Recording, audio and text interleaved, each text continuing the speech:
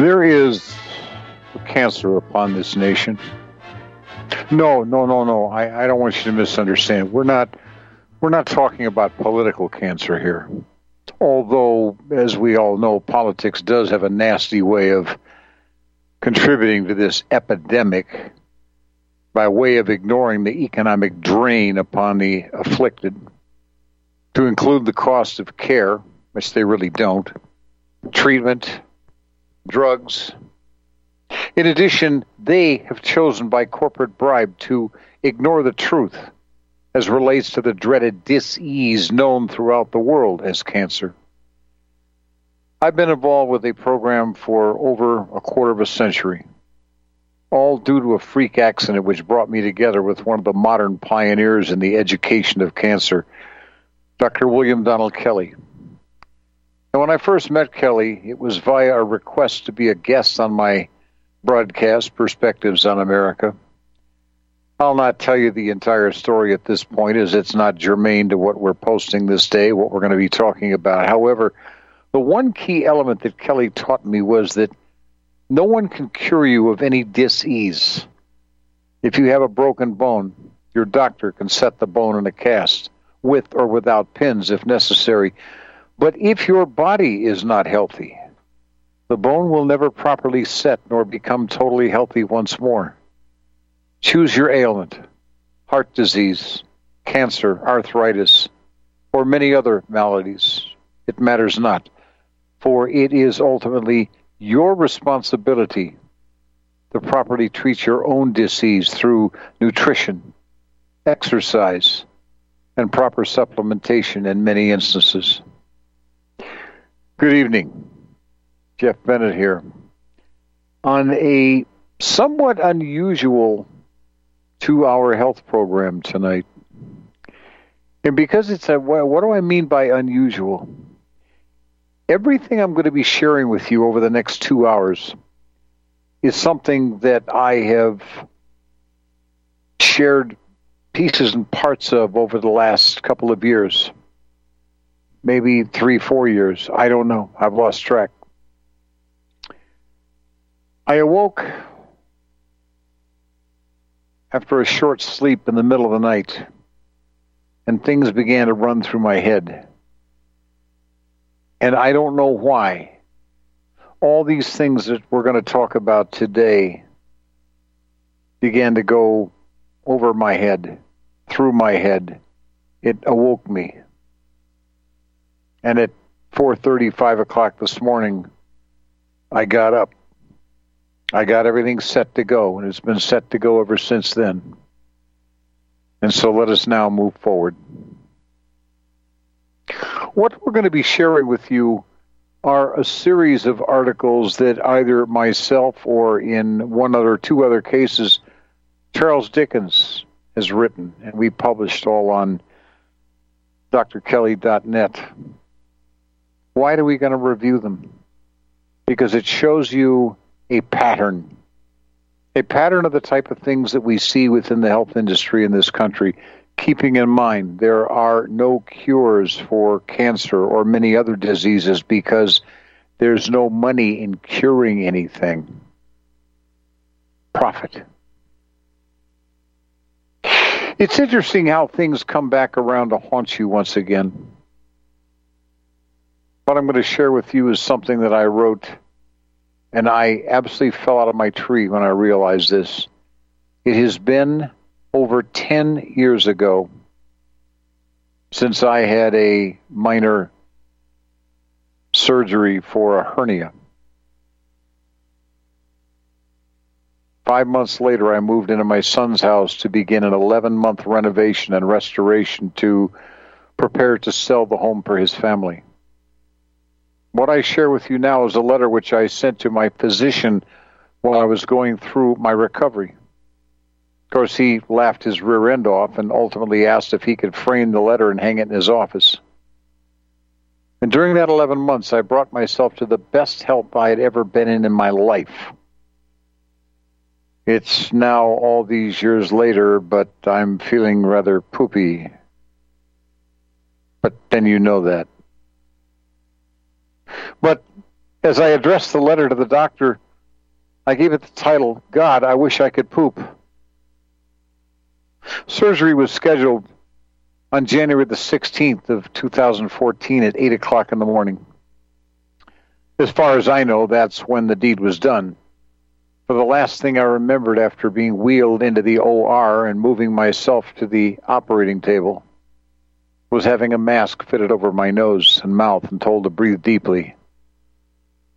I remember maybe 3 breaths, and I woke up in the recovery room sometime later looking and feeling as though I'd been involved in a bad bar brawl the night before.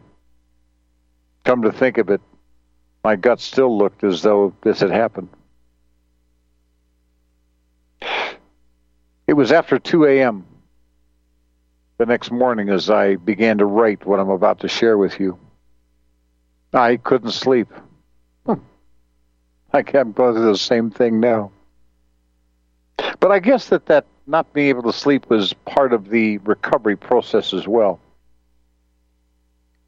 Thursday, considering that I had not eaten since 5:30 p.m. the night before and had nothing to drink for 12 hours prior to the scheduled surgery, I showed up for check-in.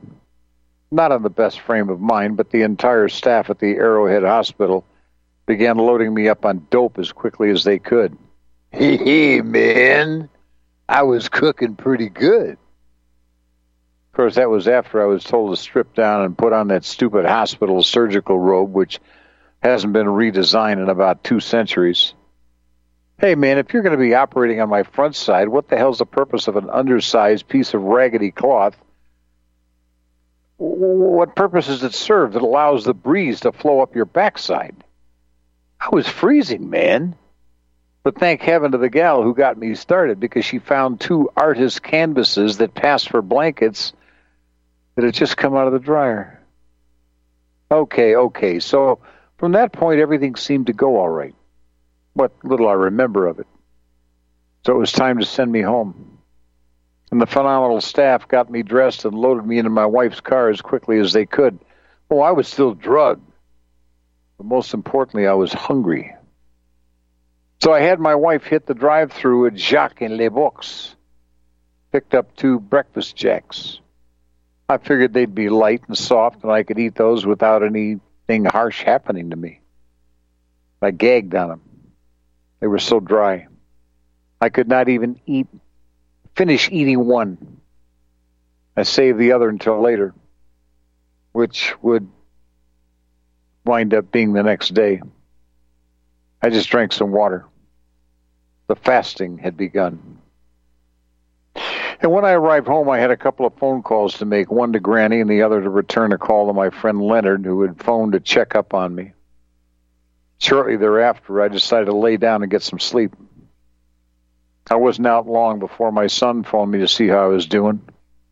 Yeah, that was the end for me.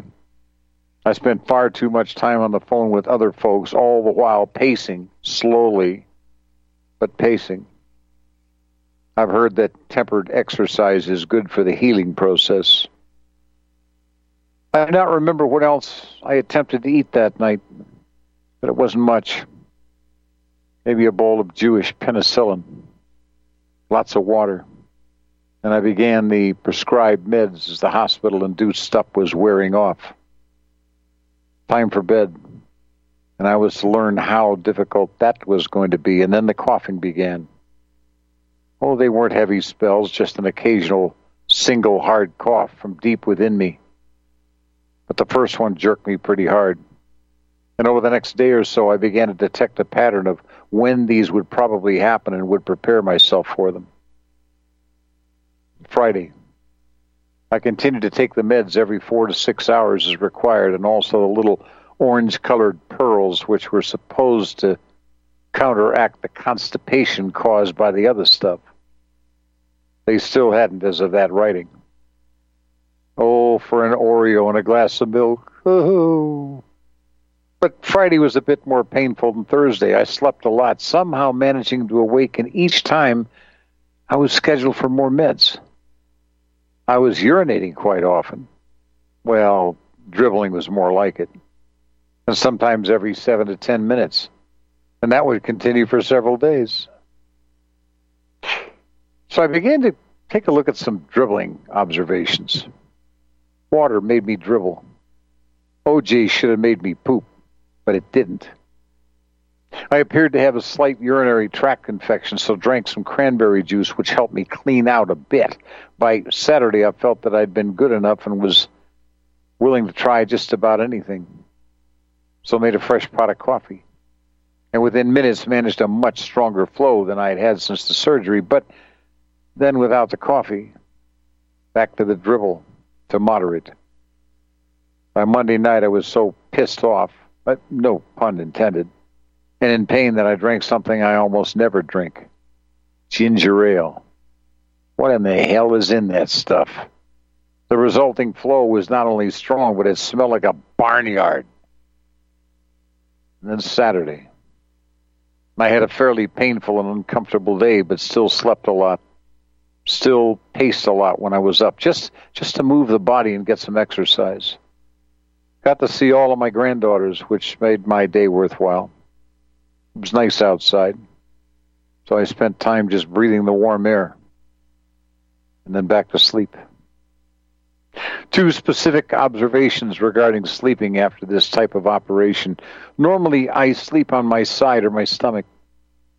Well, obviously the stomach was out, but both Friday night and Saturday night, I attempted to sleep in a slightly different position than the other nights, which were somewhat catatonic on my back, slightly elevated. Both Saturday and Monday were very painful days. Monday was the worst. At first, I thought it may have been due to the sharp cough which I had experienced on each of those days. But as I lay in bed that night, thinking back over the process, I realized that those were the 2 nights I attempted a modified sleeping position, and each night they caused undue pain and suffering throughout the next day. Sidebar. But while preparing for the OR, there were 2 bandage braces put on my legs, apparently to prevent blood clots. But I would not know what a blood clot would look like or feel like if I had one. But my right leg has been somewhat frozen ever since the operation. I don't mean cold, but numb, with little feeling in it. I had my wife massage it several times a day, and now that I'm becoming more mobile, I do it as well. It helps for the moment, but there's no real improvement. There could be one other option, and that leads me back to the subtitle of this letter. Since checking out of the hospital on Thursday, I can pretty much sit here and tell you what my food intake has consisted of. I've had 3 bananas, 6 pieces of toast, a full bowl of chicken and rice, yes, from Jacques again, although that full bowl was eaten in 2 sittings, 6 to 8 spoonfuls of noodles, 3 pieces of pizza, not even good stuff, 2 bowls full of cottage cheese and fruits, a small bowl of oatmeal, 4 pieces of bacon, which I stole from my wife's plate, and a half bowl of Raisin Bran. And I had all that on Sunday night. But now it's 2:53. And I've been at this for 45 minutes now. Sunday night, When I had the half bowl of Raisin Bran, I couldn't even eat the entire bowl, let alone the cereal. I finally had some bowel relief, but only in the form of a massive release of gas. Sheesh! I could have filled my propane tank for future use. But it's now Tuesday morning, and I still feel no relief. Is this some of this pressure causing the numb legs? I don't know, but I'm so hungry right now that I'm going to the kitchen and going for another bowl of Raisin Bran. Nothing else seems to be providing any relief. Well, so let's hope that everything comes out all right in the morning, or preferably in about 15 minutes. And unless you've got some suggestions, Doc, that will further assist me in this recovery, I see you all next week. My prescription of oxycodone will be gone by Wednesday, which is tomorrow, and this should be interesting. Well, finally on Monday, I took a light shower. Of course, in order to do so, I removed the Velcro support bandage and after showering, replaced the 3 adhesive bandages on the affected areas. 2 of the 3 units had quite a bit of blood on them, but I couldn't tell if it was somewhat fresh or residue from the surgery or the coughing attacks I'd experienced over the previous few days. But they appeared clean that day, but the pain in that area was quite profound. Felt as if something was folding inside of there. I have great difficulty sitting. How much of this may be the result of the lack of defecation, I do not know. Any advice one could offer would be gladly accepted, Doc. Say hi to Adrian and Danielle for me, and hey, have a great day. God, I still wish I could poop. P.S.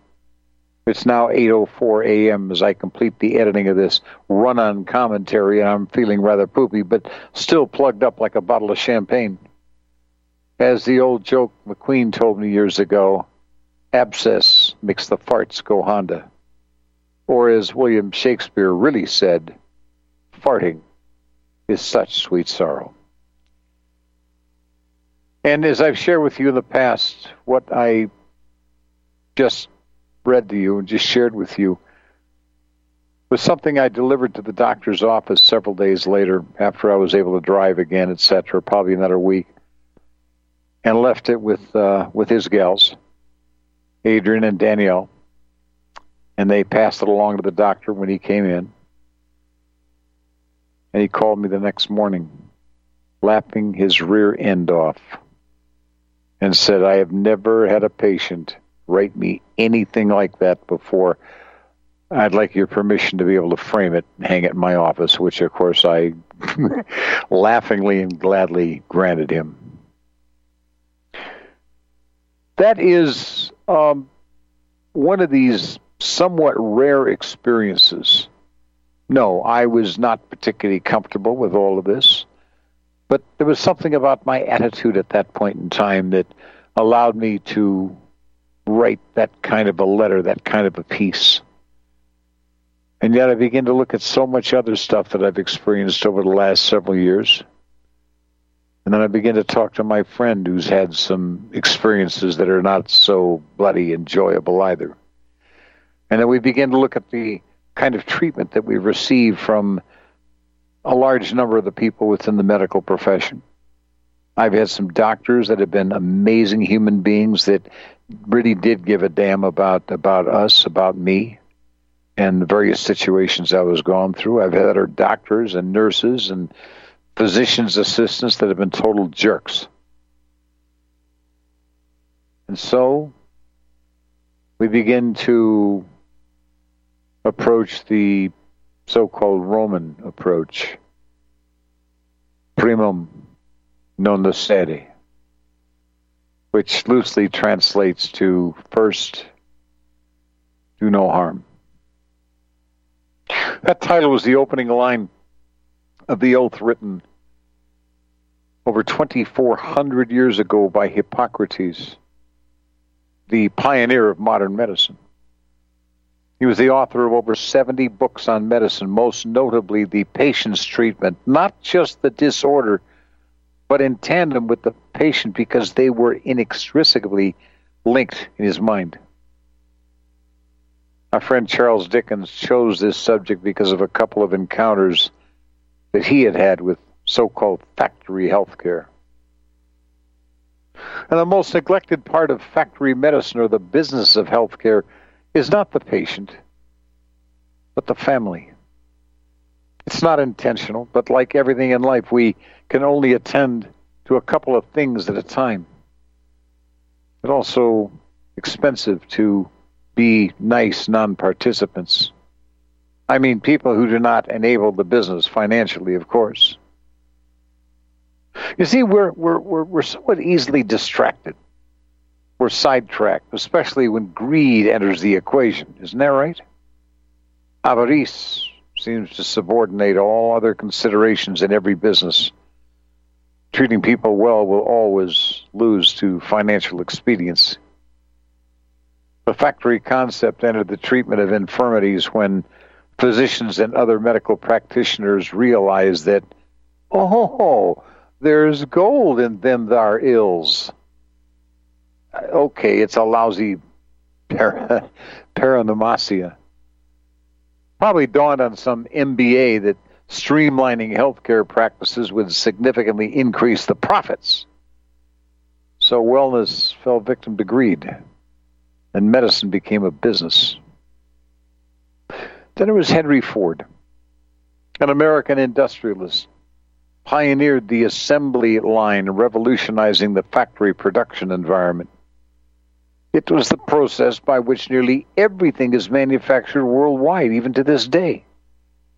I say almost, since a few bespoke craftspeople insist on a personal touch. But the assembly line process or system builds everything as it moves through a succession of workers. Each adds something or performs a limited number of tasks as the item moves efficiently from station to station. In Ford's early business, it took a crew half a day to build an automobile. But his innovation of the assembly line decreased that time to 93 minutes, increasing output and subsequent profits. Massive profits. For you see that everything we have or do is a result of this industrial advancement. Everything from breakfast in a restaurant to the computer that I use to maybe write these columns and these articles, including the topic of this particular article. Factory healthcare owes its profits to the advent of Ford's assembly line and industrialization process. Oh, sure, there's efficiencies in the process, but that's the idea. But every efficiency has a corresponding cost. It may lower the manufacturing costs, may increase output. But the pride in individual contribution and personalization is all lost. In healthcare's case, the loss is in the personal touch, especially where the family, aka the loved ones, are concerned. Some months prior to Charles writing this article, his wife had required minor surgery to repair a torn rotator cuff. The process is now outpatient surgery. There's no hospital stay. Here's how it works. Pre-check-in. How will you pay?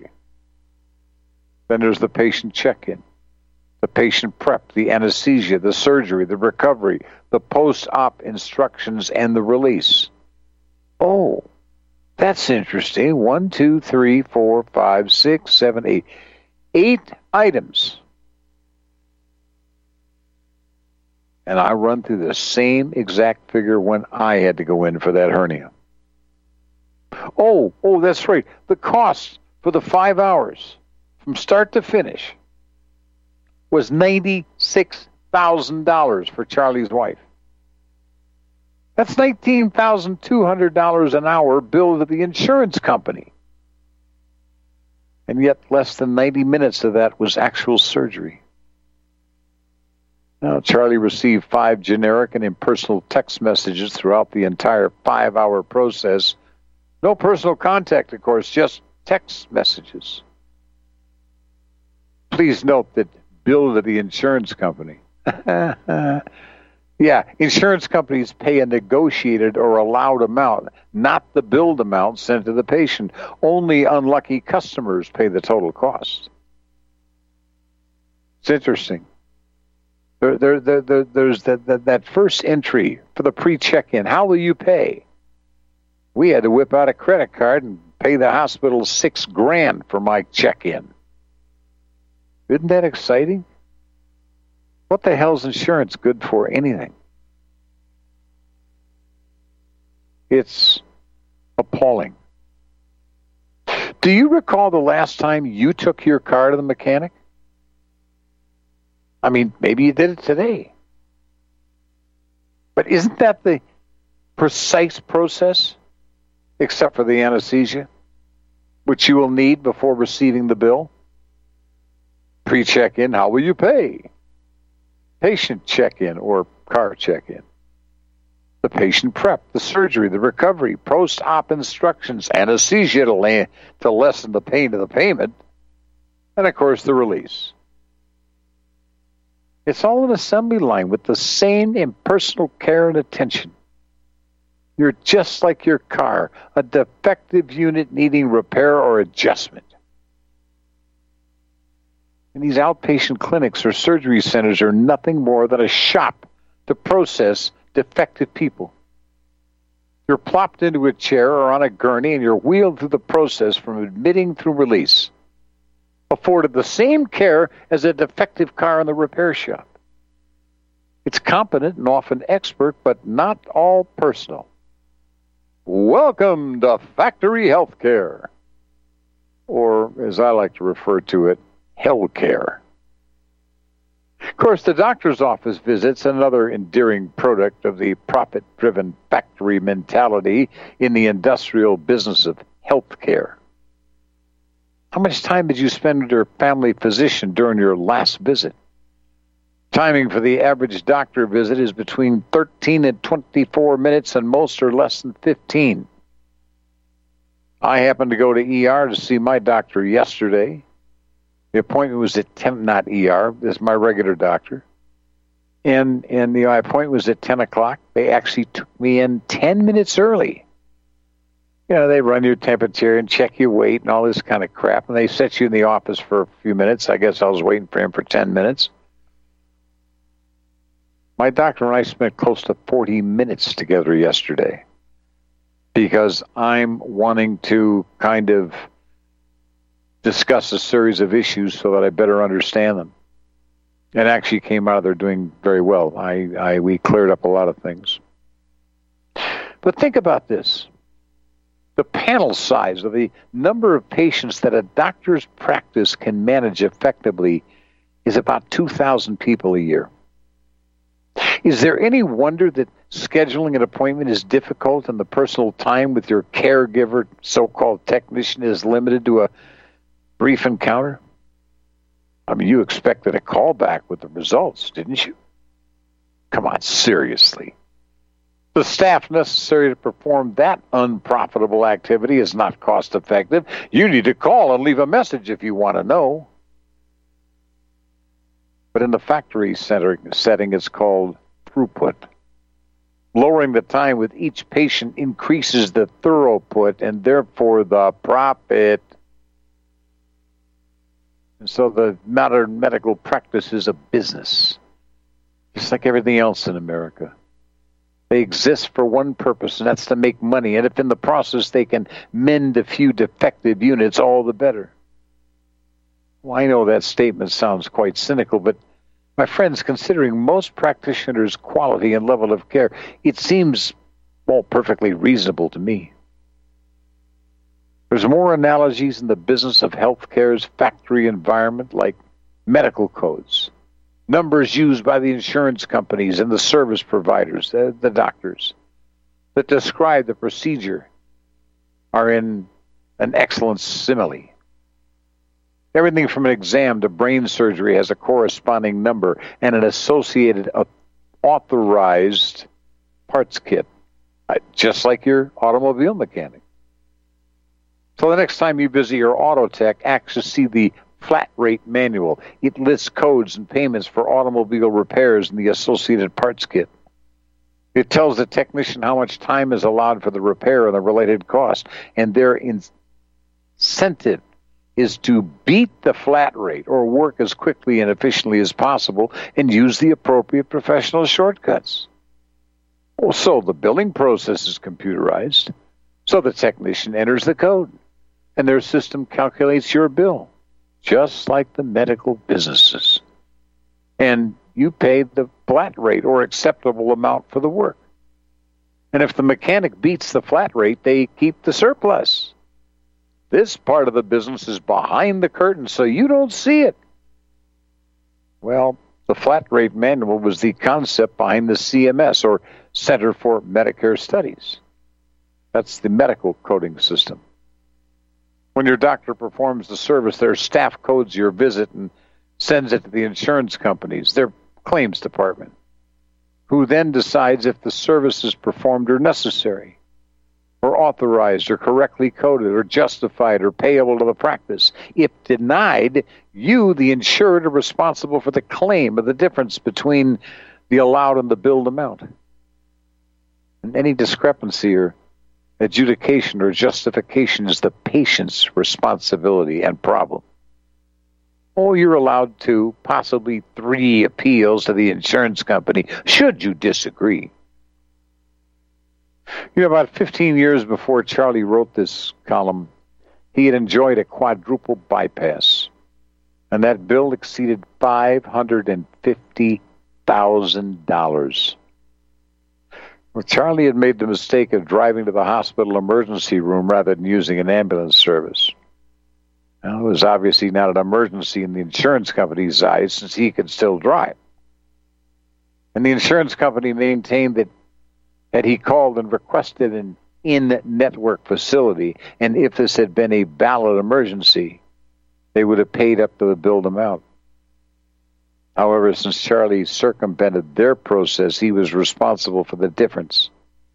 It was not an emergency because he had made his way to the out-of-network facility on his own. It took Charlie 2 years of arguments and appeals, and he still lost.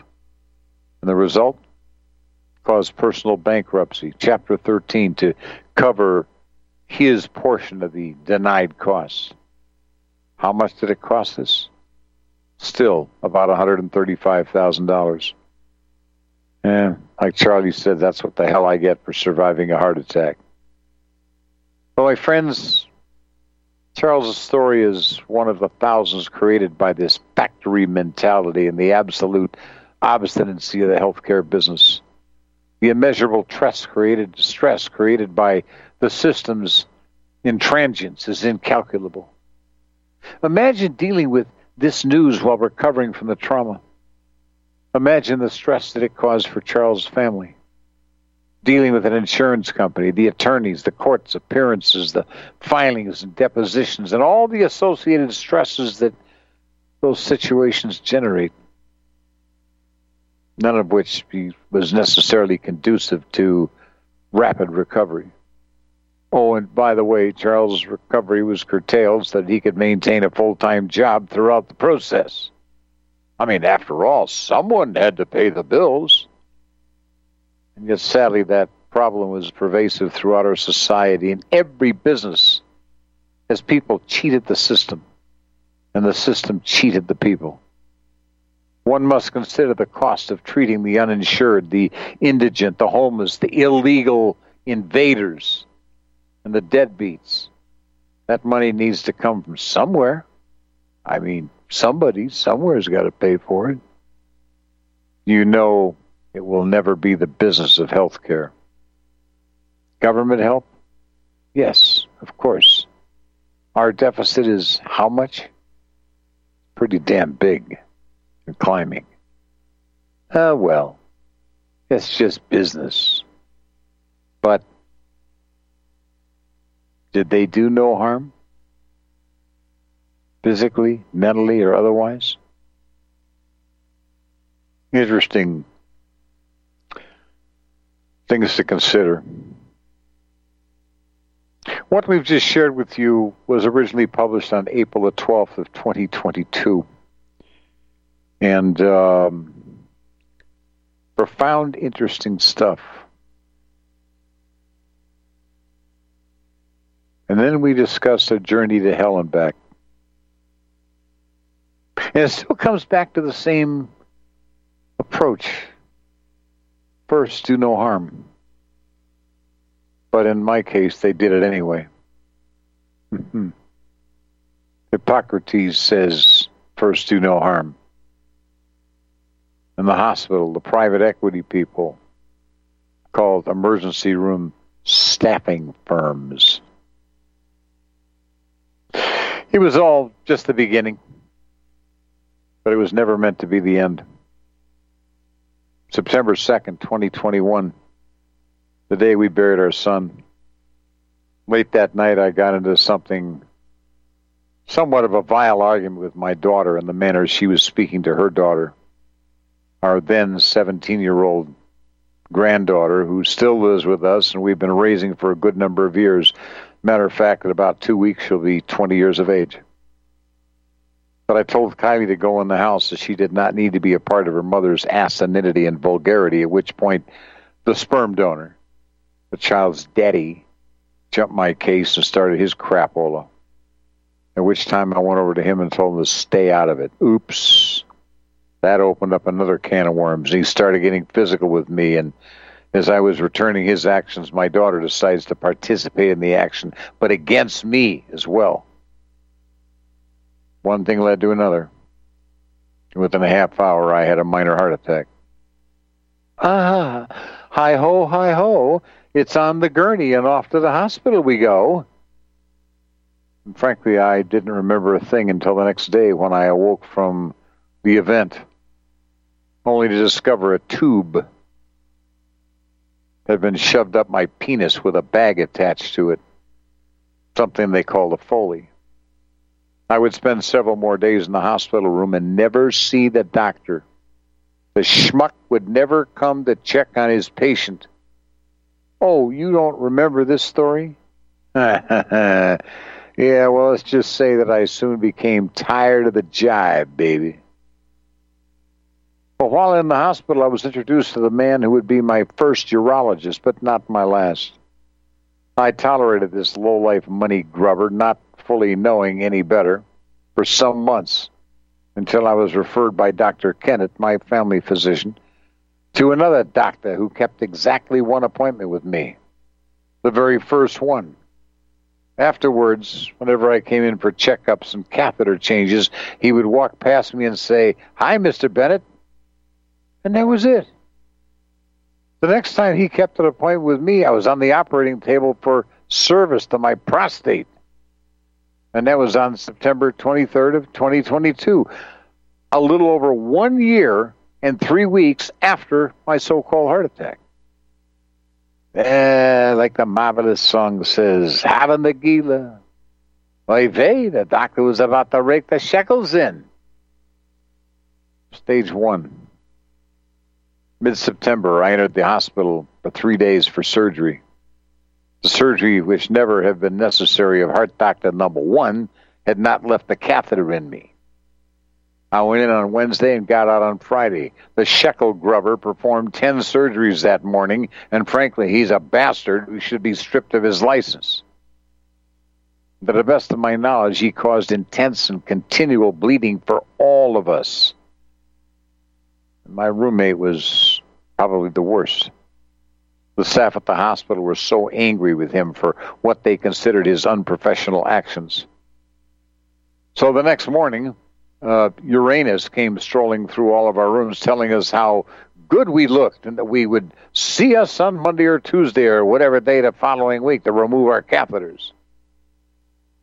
Well, I'd have been left out of the hospital at the end of day 2, except that this a-hole stressed me so much with his dog and pony act and the BS remark that he had spit out that I was moved to a different floor to monitor my heart through the next day. Stage 2. Sunday night. I entered the emergency room for excessive blood in the urine. Oh, that catheter was so beautiful. I mean, you know that they keep you in ER for about 5 hours. Got to keep the dinero flowing. And after 2 hours of flushing me out with some kind of clear liquid, the catheter was looking pretty pale and fairly normal, so they told me I was in good shape and I could get up off the ER bed, and get ready to go home. Except the moment I put my foot on the floor, I began to instantly flow red once again, at which time they told me this is not a problem, and that I was just getting rid of some excess. And I came back the following night, Monday night, and once again on Tuesday. Same story each night, just a different day, maybe different staff people. A different ER doctor, but it was all about to get worse. And so I was released at 9:30 Tuesday morning. Stopped at my own family physician's office as I left the hospital across the parking lot, picked up my phone and spoke with Brittany at the front desk. Asked her if she could come out to my car for just a moment. She gladly did. I gave her a shorter version of the story that I've just shared with you. With one more stop before I went home to my colonoscopy doctor's office to lock in my appointment with them for some clean out in January, which later, by the way, I postponed and had subsequently had to do that again. I then headed home to return to my work. Partial sidetrack. I got on the computer when I got home for about 20 minutes, and I looked at the Foley. It was blood red. So I phoned the office of Dr. Scheckelmeister, knowing that I would get the answering service. Now, my doctor was not at the local office that day, but was at another of the 4 offices that he practices at. But the answering services phoned me back shortly and instructed me to get out to the office that he was working at that day. It was a long drive, 20, 25 minutes. Traffic was booking along at about 80 miles an hour, and I kept up, but I just wanted to urinate the whole time. But nothing was passing, just burning like hell. I got to his office, which I'd been to one time before for a urine test back in April. Yeah, drop your pants and let's see how strong that you can pee into this can. Yeah, right. Which back then I was able to do. And I had told her why, because my urine and my bowels were blocking each other off. Hence, I was unable to do either, and she wouldn't let me go and try to poop. So she inserted the catheter back in me and screwed up. She shot twice as much liquid into the tubes than she should have, which cost me another late-night trip to the ER the next night with an intense infection. My urine looked as if it was full of sand. So they ran a test on it, and then the PA and her nurse discussed in front of me as to whether they should replace the catheter or not. Except that they didn't. And I wound up back in the ER again that night with the worst infection that I'd arrived with. But this time I'd wind up with a different hospital than the one which discovered the infection was overloaded that night. So back to stage 2. I parked my car, I walked into the building. I was so full I couldn't even pee in my pants, let alone through the catheter. I took the elevator upstairs and walked in. Welcome, please come sign in. Well, I recognized 3 of the doctor's associates, each of which had taken far better care of me than he had ever done. No toilet paper in John. Oh, yeah, because I got to go. I got to go. That's right. Yeah. It became an interesting story. I asked one of the gals to sign me in because I had to go pizzola. So into the restroom. No toilet paper. I sat down upon the throne. I began to urinate blood, not through the catheter, but out of my penis, which was totally bypassing the tube. Yeah, well, at least there were paper towels and a brush so that I could brush the toilet, clean it up for the next person. I came back to sit in the waiting room, and within minutes I had to go again, except that now I was getting weak and dizzy. When I came back out of the restroom, I must have been noticeably dizzy and ready to pass out. One of my regular nurses, Monica, said she noticed it in my condition and said to the doctor, Uranus, you better get Jeff on the bed right now. He's not doing well. Within minutes, I passed out and learned later that I'd peed blood all over the jerk. God, Come on, payback really is a biatch, you jerk. But from that point on, I was totally out of it. I had no idea how long I was out, but the next thing I knew, I was on a gurney, on the way to another hospital. Not the one where he had performed surgery, but to another one, where an associate of his was to clean up whatever the damn doc had screwed up to begin with. The funny thing is, the only thing I remember being on that gurney is they were removing me from the room I was in and being taken off the gurney when they got me to the hospital. The funny thing is, I could remember everything that happened at that hospital until the actual surgery. And it was good. And so was the doctor filling in for the Schmuckmeister. Can you believe that Dr. Uranus had not seen me since the day that took place? And within a couple of weeks, the catheter Foley was removed, and I had had no urinary issues since. But then, and so all that I've just shared with you took place in less than 2 weeks.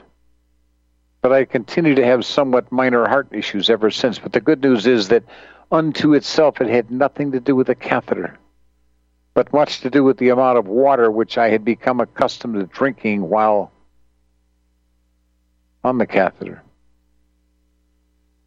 And then step 3, September. Early October was over, but something still was not right, and I continued with my in and out, not burgers, my in and out of the ER for the next 2+ months, and each time it was due to difficulty breathing. Keep in mind that as a rule, I only go to the ER late at night, as I know many of the people there, doctors, the PAs, the nurses, the cleaning lady. But on one occasion, I went several hours earlier than usual.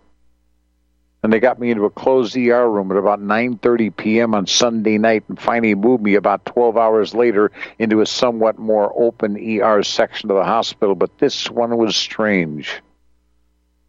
They put me back into a corner, which was in effect a split room with a divider between myself and one other individual. They then gave me an oxygen tube to breathe from, which had now become common for me. I expected to do that for the next 2.5 days. At about 2:30 in the morning on Wednesday, I was finally moved into an available room. The nurse was pretty hot, but I didn't really care. Give me oxygen, baby. I finally slept for the first time in days. And by Wednesday afternoon, the decision had been made that I was doing fine, and they must have needed the room and the bed for someone else who was in worse shape than I. So they sent a nurse in to sign me out. But this nurse, Bettina, took me down a whole different path than anyone had done with me at checkout. Each time I was attending the ER after the removal of the catheter, I had one thing that had become quite common. Each time a stethoscope was used to check my heart rate, there was an intense amount of gurgling taking place, and Bettina was the only one who understood what was taking place. My internal body was drowning in water. Her advice was to cut way back on the amount of intake. Interestingly enough, it made quite a degree of sense to me. And so I did cut down on the water intake, but apparently not enough. On Friday the 13th, of all days, I wound up in ER once again, still due to intense shortness of breath. My wife made a decision to return me to Banner Boswell Hospital. That's the hospital I'd been saved from Dr. Uranus's butcher job. There was no waiting. They got me right into an ER room. I wish to hell that I'd gone there months before. And I was not released until Monday. The water was cut back intensely. The stethoscope was used to check my heart rate on a continual basis. And each time they did it, the gurgling was disappearing to a point where it was gone. And as I many times heard in the old Hollywood movies, Elmer Gantry and the words of Sister Sharon Falconer, heal, heal! And that I had been doing. And I had done more physical work in the week after writing this column, and half then than I had done in well over a year, and it feels damn good. But over the past year, I'd come in more contact with listeners who were in the health field, licensed MDs and nurses, and you, listeners and readers who had followed my journey. And if nothing else, it had all kept my hopes up. And finally, goodness had come of it all. In this column, I closed by extending my thanks specifically to Dr. Fred Messia. I mention Dr. Fred on the air quite often. My Dr. Southern up in Canada. So many listeners who had stayed in touch with me during this damn fiasco. And for those of you who remember this story, for your part, for your continued support, I openly thanked everyone. That's the second phase of our ongoing series of stories for this day. But after a while, I became tired of the jive. My Sunday morning had been busy working on what I'm about to share with you. It had all been a superb follow-up to my broadcast on the previous Wednesday night, which dealt with the primum non nocere, first do no harm, on April the 20th of 2022. In this column, which is published on drkelly.net under Without Apology, that is the category, it became interesting. And I submitted to the audience that the story would continue. And what I published that day was a letter to the Heart and Vascular Center of Arizona on North 7th Street in Phoenix. I gave them the reference account number. We have to go back a little ways, keeping in mind that I had the so-called services of Dr. Edward Evans, MD, on the night of September 2nd, or maybe September 3rd, 2021, due to what I would refer to as a minor heart attack. And then 2 subsequent appointments at his office. The attached bill was an insult for several reasons. Now, what I'm sharing with you right now started out as a letter to the doctor in response to the fact that they were billing me for something that I had proof that I had already paid them. And I got so angry that because of their lack of response at the other end of all this, no agreement or disagreement with the things I said, they just chose to ignore it. And of course, I eventually published this on drkelly.net. And as I continued in the letter, to the best of my knowledge, Dr. Evans could not be bothered to do a follow-up in my hospital room during the next several days.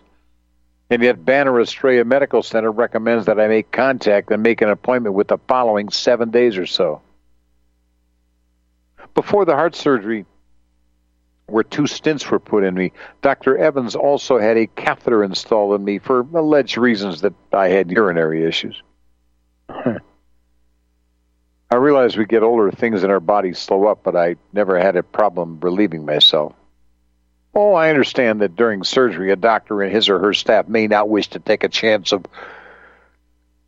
being peed upon. So I had no problem with the catheter having been installed at that time, but it should have been removed prior to my being checked out of the hospital several days later. But because of Dr. Evans' short-term nearsightedness, I've suffered extensively ever since. If you people understand a damn thing about catheters, the longer they remain embedded, your body will suffer immensely to the point that one can expect serious breakdowns of your bodily functions, including the possibility of one's bladder. Putting it in simple terms, I continue, for the balance of the month of September, after my release from the hospital, I was required to use the services of the ER at Banner 3 additional times due to the continued issues with the catheter. And those problems continued through the rest of 2021 and still continue through the present time of the writing of this letter. So during one of my follow-up ER visits to Banner in September, where my catheter needed to be flushed, a nurse approached me in the room and informed me that she needed to test me for COVID, and promptly stuck 3 swabs up my nose and promptly informed me that I showed COVID symptoms, where I was promptly hauled off for a CT scan, then checked me into the hospital once more, where I shared room with a gentleman from Gila Bend. And guess what? Neither one of us had COVID. And I had just had a CT scan by Banner Imaging the day before. And there was no signs of COVID then. As I continued in my letter, I flat told the doctor, you money grubbers sure have raked in the money on this Fauci illness, haven't you? Of course, then there was one more issue, and unfortunately I cannot locate the date. But your records will indicate it. Oh, I never could hear it. Yep, can't hear it. We got some music running. We're going to take a break. We'll be back in just a couple minutes, okay? Got to go dance with Kim or whatever we're going to do. No big deal. My God, we've done a whole hour already? Whoa, man. Stay with us. We're going to disconnect, reconnect. I'll be right back.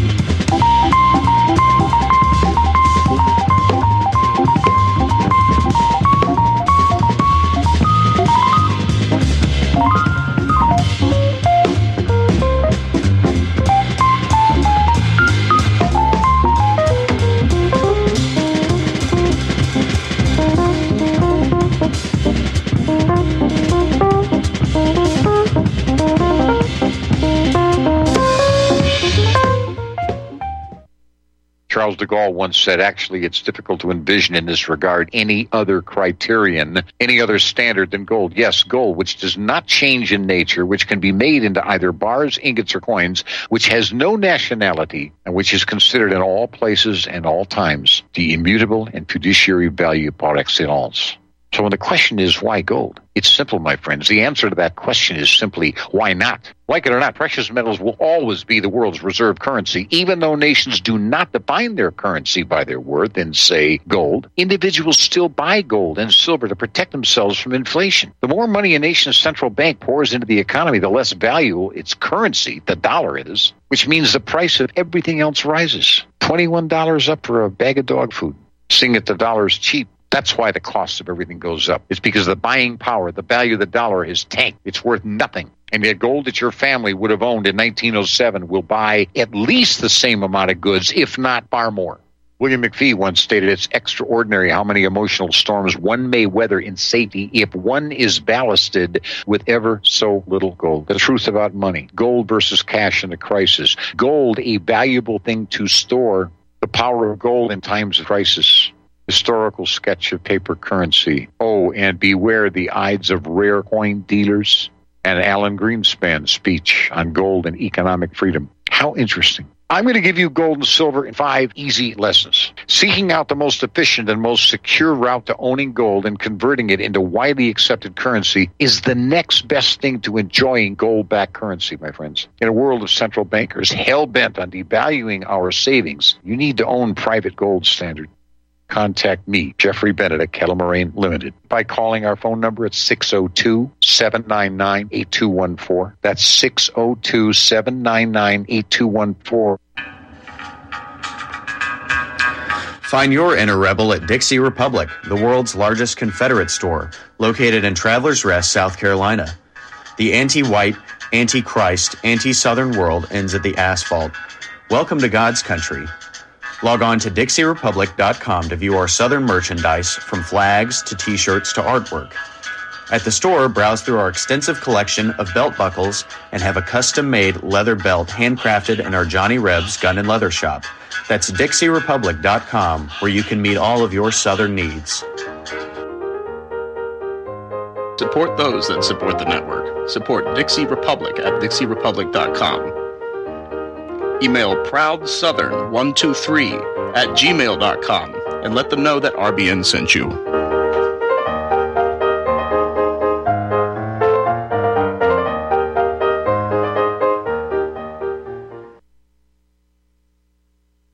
You can't handle the truth. You're listening to Republic Broadcasting Network. Visit republicbroadcasting.org today, because you can